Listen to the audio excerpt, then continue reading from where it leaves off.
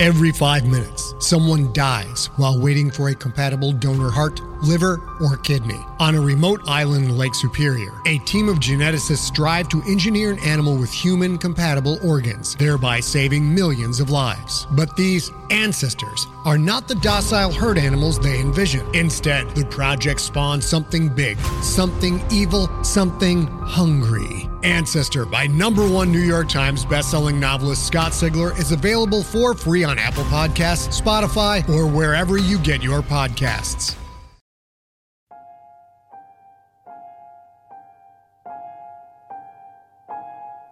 Welcome to The Morning Woods. I'm Miles Tritle, writer, producer, and narrator of this episode. If you enjoy this podcast, please consider writing a review and sharing the show with your friends and family. Thanks for listening.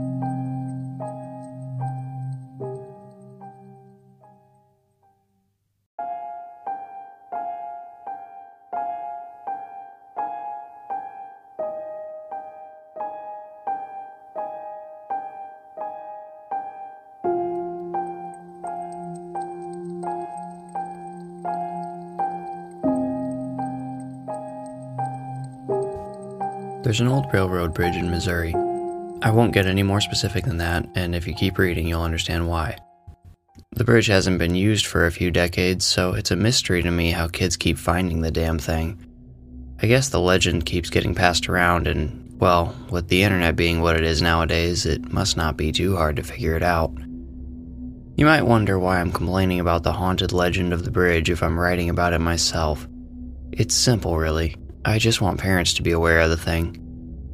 One warning sign is if your child's romantic life is in turmoil, specifically if they're experiencing a case of forbidden love.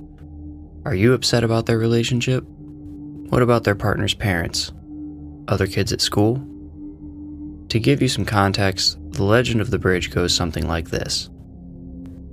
Back in the 1890s, a wealthy landowner's son fell in love with the daughter of one of the caretakers.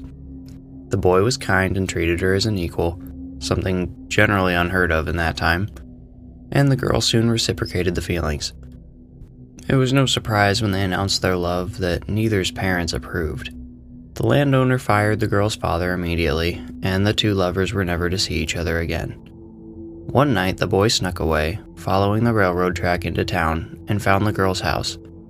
Her father was gone, but she said he might return soon. They followed the railroad track into the forest so they could be alone together.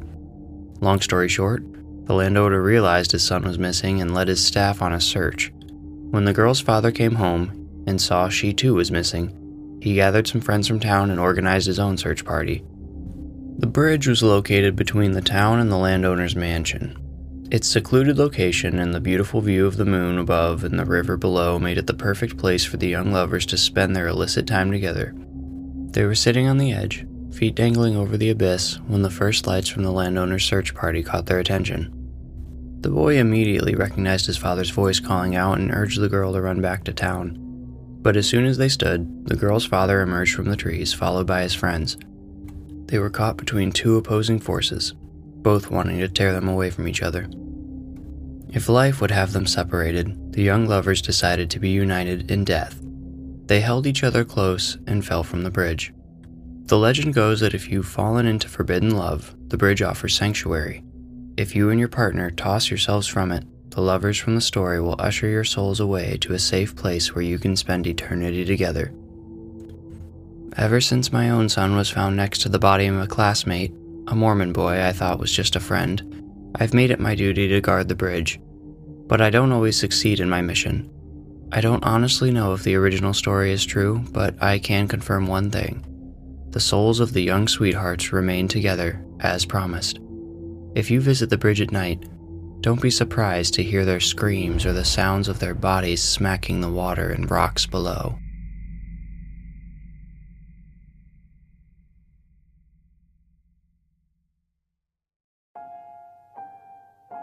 If you'd like more from The Warning Woods, you can become a patron at patreon.com/thewarningwoods.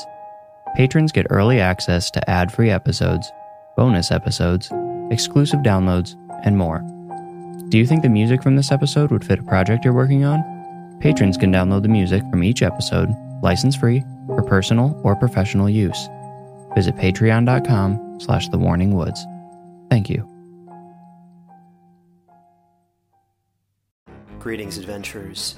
Today we're excited to introduce you to a new story, Dark Dice, a horror podcast that blurs the line between actual play and audio drama, where the story is determined by the roll of the dice. 6 adventurers embark on a journey into the ruinous domain of the Nameless God. They will never be the same again. One of the players is not what they seem after a doppelganger, a creature that can assume the form and voice of whatever it kills, infiltrates the team. As the players are picked off and replaced one at a time, can they figure out who the monster is before it's too late? Can you? Here's a quick example of what our show sounds like. The shambler with the jar of liquid inside of him. Soren Arkwright let loose an arrow that cracked the glass, passing through the spine of the creature. The shambler still managed to maintain its forward momentum, but stumbled as it eagerly tried to bite and swipe at Soren, landing near his feet. As Jeff Goldblum has now joined our cast, Dark Dice is available however you listen to podcasts.